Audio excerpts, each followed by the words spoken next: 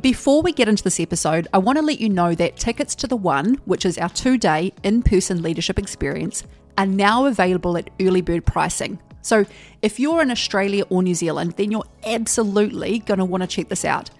The One is designed to expand leadership capacity with big shifts reported from participants in confidence, communication, directiveness, solutions thinking, decision making, and even conflict resolution. You can check out the case studies over on the website of people who have already done this event and the results they experienced across multiple areas of their lives months later. It has just been such a catalyst for change. That's been more impactful, and I've had more revelations and light bulb moments go off than anything that I've ever looked at. I feel like my perspective has completely shifted.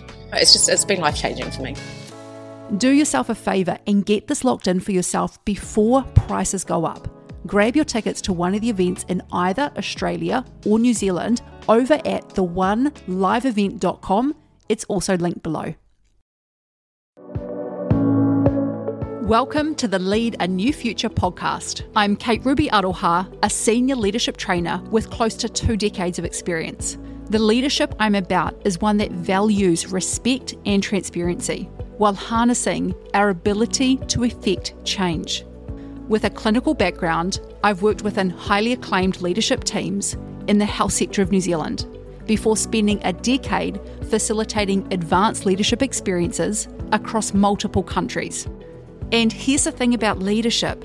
Leadership is just as important within our homes as it is within every level of our community, teams, and organisations. In this podcast, you'll find a variety of conversations that connect to our leadership and our lives, where we can impact what matters, where it matters. Let's get into it.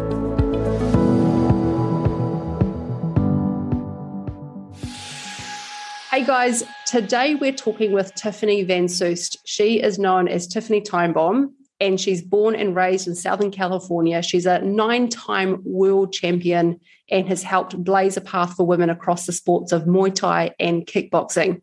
She's a current Glory Kickboxing World Champ, 5 times Muay Thai World Champ, and I'm so freaking excited that we get to speak with her today. Thank you so much for coming to the podcast. Thanks for having me on. What's the mind game? What's the mental game like leading into a big fight? For me, it's changed over the years. You know, as I've grown as a woman, as a person, and as I've grown as a matured athlete into a seasoned professional athlete, my motivation was a lot different. And you know, when we're younger, we're all rambunctious and full of energy and out to prove everybody wrong or to prove something to ourselves. So my mentality back then was just go hard and prove everybody wrong. And I'd get myself really worked up before the fights and before training. And I'd almost need like some negative feedback, like, oh, that wasn't good, or, oh, you're shit, for me to really want to work hard. But as I've grown and matured as a person and as an athlete, my why has changed. My reason for fighting has changed, and me being more secure and within myself and caring about myself more. Man, I'm so calm before I fight. I'm really grateful. I always try to remain really grateful for the opportunity, for my body, for the people around me who help me. It's been such a journey, and to see the shift in my mental, in my approach, in training, outside of training, has been fantastic. Can you give us a little nugget of gold from it, please, Tiffany? Oh man, I can give you a few tidbits. Yeah. There's strategies and techniques to use before training or before your competition, like using binaural beats, you know, audio to change the frequency of your brain. Yeah. For anyone who doesn't know about binaural beats, can you summarize it in a quick nutshell? Binaural beats is tones and frequencies that are played at different hertz, one in each ear. And when they're played together, it creates a frequency, either alpha, delta, theta, gamma, to put your brain into that frequency. And each type of brainwave frequency is associated with something different, like waking consciousness. Theta waves are like more of a meditative state, delta waves. So you can pick and choose what your aim is. If you want to be more alert and focused, you put on some alpha waves while you're training or before you're training, and it literally changes the frequency of your brain so that when you go into your training session or whatever you're doing, you're a little bit more tuned in. Your brain is a little more level and you're in that focus zone a bit more.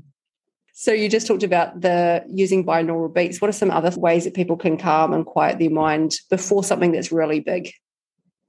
Breathing techniques, visualization techniques.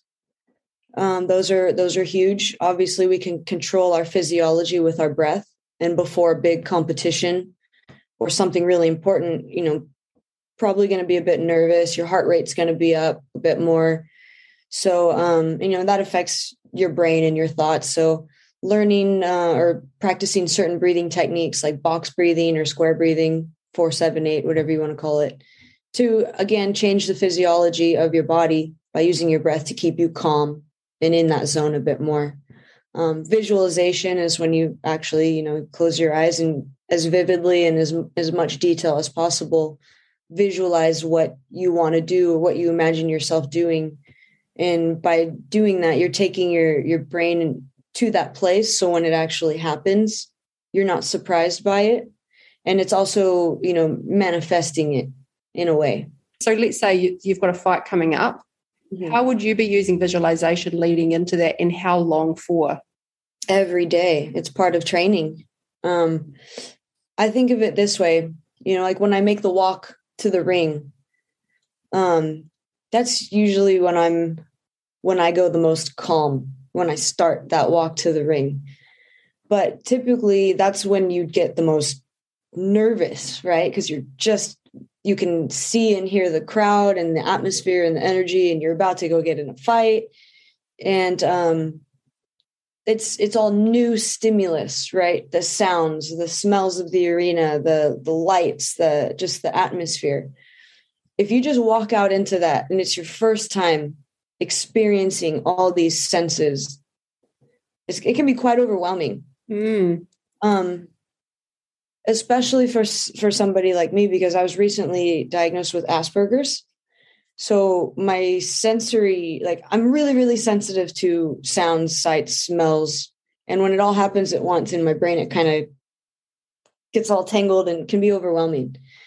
But so if I sit and I visualize as vividly as possible my walk to the ring, like I visualize the feeling of the tape squeezing on my hands underneath my gloves. I can feel my sweat trickling down. I can smell the popcorn from the crowd in the arena. I can hear it. I take myself through the most vivid imagination process, basically, to the point where I can get my heart rate up just thinking about it. Wow. But in doing that every single day, the more and more you do it, the less it's like anything. You smell something a lot. Eventually you don't really smell it anymore because you just get used to it. Right.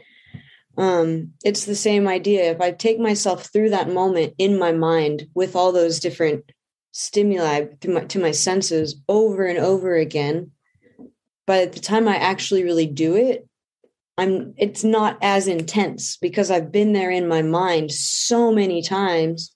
When I actually go and do it, it's not like, oh, whoa, this is new. Oh, it's like, okay, I've been here before. Cool. I know what to expect. It helps you stay calm, stay present, and stay in that moment.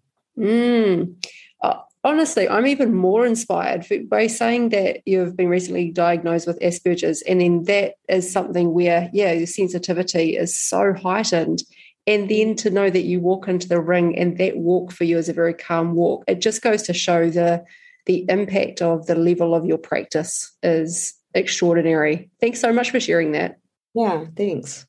Can we stay on this conversation around visualization for a bit longer? Because I think it's really interesting and really powerful and so translatable to I would say everyone who's listening to this can apply this in some way to the things that they're learning. So can you go down to a few more granular tips around visualization? Imagine, we don't know how to do it. If you can describe some more kind of detailed tips on how to do this to really put yourself in the places in advance that you want to go.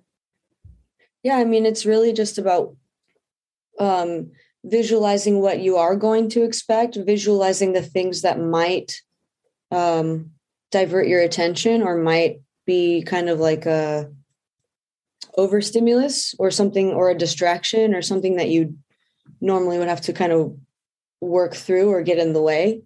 Or you could visualize something that you want to happen or something that you want your body to do. Or, for example, I always, at the end of a really hard workout and I sit and I breathe and I get my heart rate back down and I can visualize my walk to the ring to stay calm, or I can visualize me with my hand raised at the end of the fight.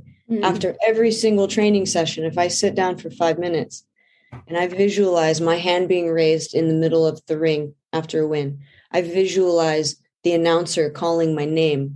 I visualize it in great detail. Again, in a way, it's like you're preparing yourself for that moment. You're manifesting it. If I, were to visualize what I'm most afraid of, if I imagine, visualize myself getting beat or my opponent's hand getting raised instead of mine, then I send that message to my body, and these seem like really, really small things. But when you're at the highest level or you want to reach the highest level, these small things, they all add up and make a huge difference, because once you're at a certain level, everybody's really good, so how do you make yourself even better? So to really give you, these are little small tweaks that give you a huge edge. Yes. Positive affirmations. That I use for my confidence, but I also apply that into my physical training, where if I'm doing a technique and I can't quite seem to get it right, usually the voice, the self-talk in our head, at least for me personally, and for a long time, was, shit, you suck, like, get it right. That's not nice. The body hears that, and so on the next rep or the next try, I'm going to be attempting with a negative energy or a negative vibe. Say I'm messing up on a technique, I can't quite get it. I take a second, I take a deep breath. Instead of saying, shit, you suck, and then trying to do it. No, it's all right. You got it. Slow down a little bit. You're capable of this. Positive affirmation. You are capable of this. You can do it. It sets the tone for your body, a more positive energy, and then, more likely to respond well or to get that rep right or the technique right on the next rep. If not that one, you just keep affirming yourself positively until you do, because the body can hear what the mind is telling it. I'm imagining you've trained with like top elite people that have helped you, and outside of just the sports trainers, who are the kinds, what's the sort of genres of people that you've worked with? The first time I ever worked with a sports psychologist, his name was Ken Baum. He taught me about the positive affirmation thing and the visualization thing. What I recently started doing, which I think helped me reach that ultimate level of calmness, was I started doing underwater training with Deep End Fitness. Oh, wow. Tell us about that. Shout out to Prime Hall and Alima Leigh McFarland. She's the former Bellator women's MMA champion. She invited me she does this training a lot, and she invited me one day. And it was something I always wanted to do, being a surfer. I saw all these different types of underwater training where they're running rocks underwater and stuff. So she invited me to join her and the group that was doing it. And man, it changed my life as far as learning how to really stay calm and quiet my mind, because everything we're doing is underwater and you have to be really efficient with your energy. And, if your mind is in your mind, you're panicking, that burns energy, so it really, I really on my pool days, I knew like driving to the pool, you're going to meet yourself today. You know, when you're doing those breath holds and you start feeling those chest compulsions and you find out where you are. You're like, okay, are you going to really be calm today? You're going to work through it. Are you going to talk positively to yourself? Or where are you? Are you a little chaotic today? Are you not as mentally strong today? Are you going to come up for air when you start to feel that panic? And, you know, again, the more and more I would go to these training sessions, you know, the more and more comfortable I got with that uncomfortable feeling, and not only getting comfortable with it, but learning how to relax through it. And on my last session, my send-off session before I moved here to Amsterdam, I hit a personal best for my breath hold, 2 minutes and 20 seconds. And I was never in my, like, did I ever imagine that I'd be able to hold my breath for over 2 minutes, you know? Shit. And the new goal is 3 minutes, one whole kickboxing round. I want to be able to hold my breath for 3 minutes. Holy crap. That's insane. What can people do when they're really at the top of that, being able to hold their breath? What are the physical benefits are you're able to, you know, like work and train or compete or whatever. Your body's able to be efficient with less oxygen. You train it to still be strong with less oxygen. So your conditioning goes through the roof. But more than anything, it's so mental, being able to really stay calm and relaxed in a high stress situation, or a situation where your body perceives as high stress, AKA no air, which is pretty stressful. Yeah. But yeah, you really learn how to just keep calm and stay relaxed. And that translates to when I'm in the ring, or, you know, someone's fighting in a cage, someone's, you know, it's chaotic. The crowd is loud. You have this person standing in front of you trying to beat you up. It's an intense moment. You're in a fight. You know, things can not go to plan. Anything can happen in a fight. But again, you're training yourself to remain calm in extreme situations where normally you'd be overwhelmed by stress, and then not be able to think clearly and perform and execute what you need to. I think this is just amazing. Like, you've made a comment before, you said, you know, meeting yourself. Like, that's a big thing, to really meet yourself. And I'm imagining that happens time and time again when you get into the ring. And what I'm seeing is all the different layers of where you, I guess, find your own edges constantly with different things and meet yourself there. Yeah, definitely. And, you know, when you're underwater, you meet yourself because it's just you down there. It's quiet, you know. Usually with the breath holds, you can choose to, we do it in a pool in 13 feet of water. How many meters is that? I think 2 or 3. Maybe, yeah. Yeah, it's deep and it's quiet. And usually you can look out and focus on other people swimming or doing their things to kind of keep your mind occupied. Or I turn and face the wall and count the tiles on the pool. Or I recite poetry in my head. Wow. Or sometimes I like to look out, but I find that when I see other people moving, seeing their physical activity makes me think about it. So I feel like it wastes energy.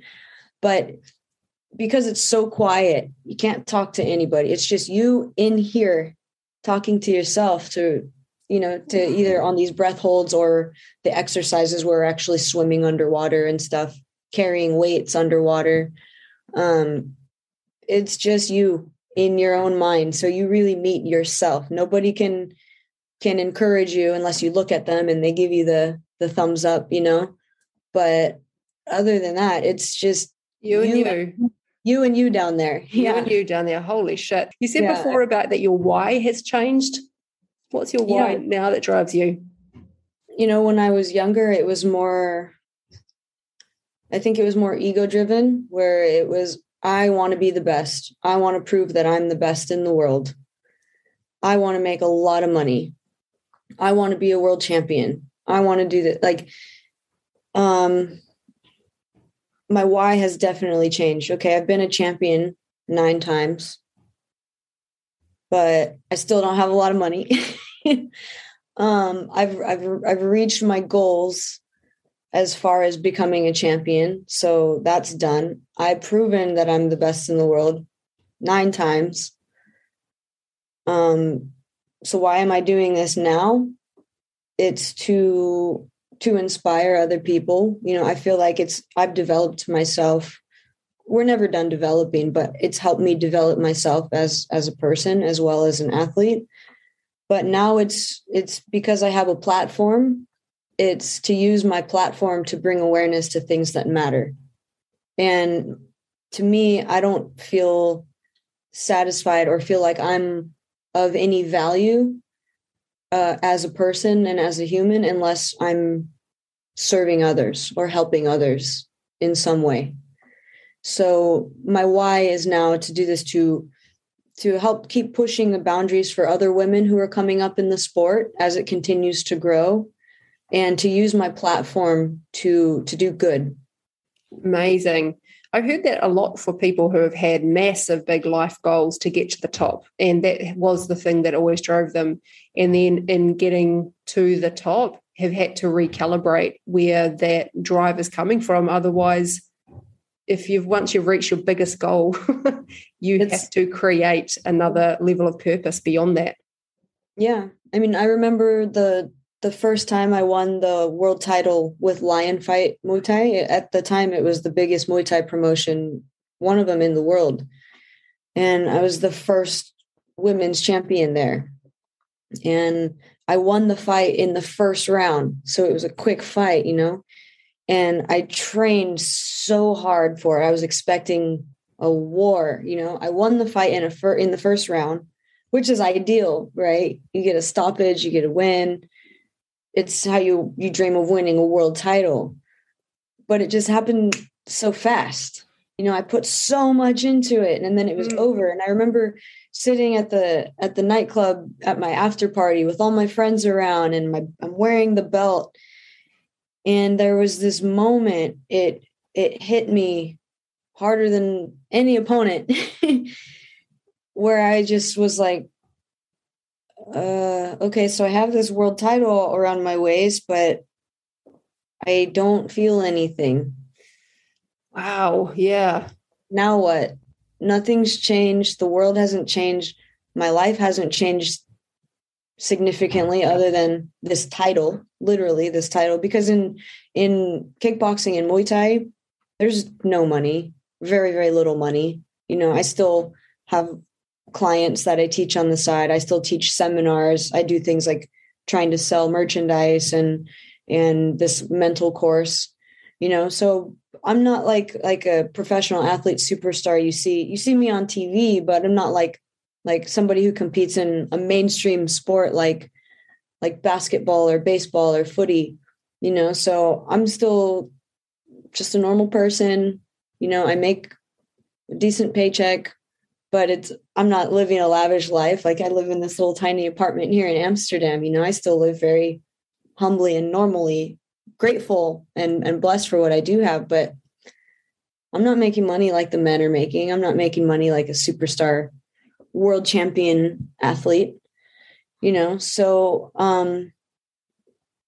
the only thing that really changed significantly is my, you know, the eyes that are on me. A lot of eyes are on me. I have a big platform. And, you know, so I think very early and very quickly, I learned that it's not necessarily about all of those things that were driven by ego when I was younger. I would learn quickly that those aren't what's important, and that's not what matters. And you know, as I've grown and matured and my values and my morals have changed, I realized that, you know, there's something bigger here than going on than just me. Like, yeah, fighting and being a champion in my journey has developed me as a person. It's been my vehicle for self-discovery and self-development, but it's not my end all be all. It's just my vehicle, my tool, my gift that's going to help me change the world in my own way, or in the ways that I'm able to. Not change the world, but at least contribute positive. And what are some of the things that you want to contribute to? What are you seeing? What's the vision you're seeing that you want to help move towards? So passionate about children, love children. So just helping kids that need help, maybe they don't have parents or they're struggling to come up, teaching them about loving themselves and how to take care of themselves and how to be successful and how to be a good human. Also with other women, same thing, building confidence and just giving them the tools to be happy, healthy, and successful. Oh, I love that so much. I just started for the first time this year. I've just started getting into kickboxing. Oh, nice. At the age of 40. And I'm loving it. Oh my goodness. I'm working with Myken, Magic Myken. Do you know Myken? Yep. Mm-hmm. Yeah. And yeah, it's been really cool. And I've been loving following your Instagram channel too and just watching you. And I find it so freaking inspiring who you are and what you're doing and the level that you're playing at, and obviously how many mountains you've had to move for yourself to get to where you are. And then, hearing your story today and how you've recreated so much even beyond your 9 world titles, and then really recreating your purpose beyond that to give you a real sense of purpose. And I just want to say thank you for who you are. You're so amazing, Tiffany, and thank you for being you in the world. Oh, thank you. Is there any final message that you would love to give the women who are listening? I mean, we just have to stand strong, stand in our power, be confident in who you are, and know that you have something to offer the world, and everything you need is deep within yourself. Amen. Thank you. Tiffany, where can people find you and this awesome course that you've created? You can find me on Instagram. My handle is @TiffanyTimebomb. It's all one word. I also have another Instagram, TiffanyTimebomb_art, where you can see some of my artwork and paintings that I'm creating that are also for sale. And my mental course is at Defense Club. But there's a link for it for the actual course itself. There's a link for it in the bio of my Instagram. Awesome. So go check out Tiffany's Instagram and follow that. She's so inspiring to be watching. And then check out her mental game course. What did you call it? Called The Fighter's Mentality. The Fighter's Mentality course. Go check that out. I think it sounds like it's applicable everywhere. So thank you so much for your time. Really appreciate it. Thank you. Thanks for listening to the podcast. This is a reminder that if you're in Australia or New Zealand and you haven't yet got your tickets to the one, then go to the website now, find the location closest to you and get it sorted. Early bird tickets will be ending soon. Man, massive breakthroughs, unbelievable. Having the balls to actually be myself and not run away from challenges that I've probably run away from in the past and take them head on. It's taken me to another place. Yeah. I'm just not the same person that I was when I walked in. If you get an opportunity to experience this event, do it for you and everyone around you.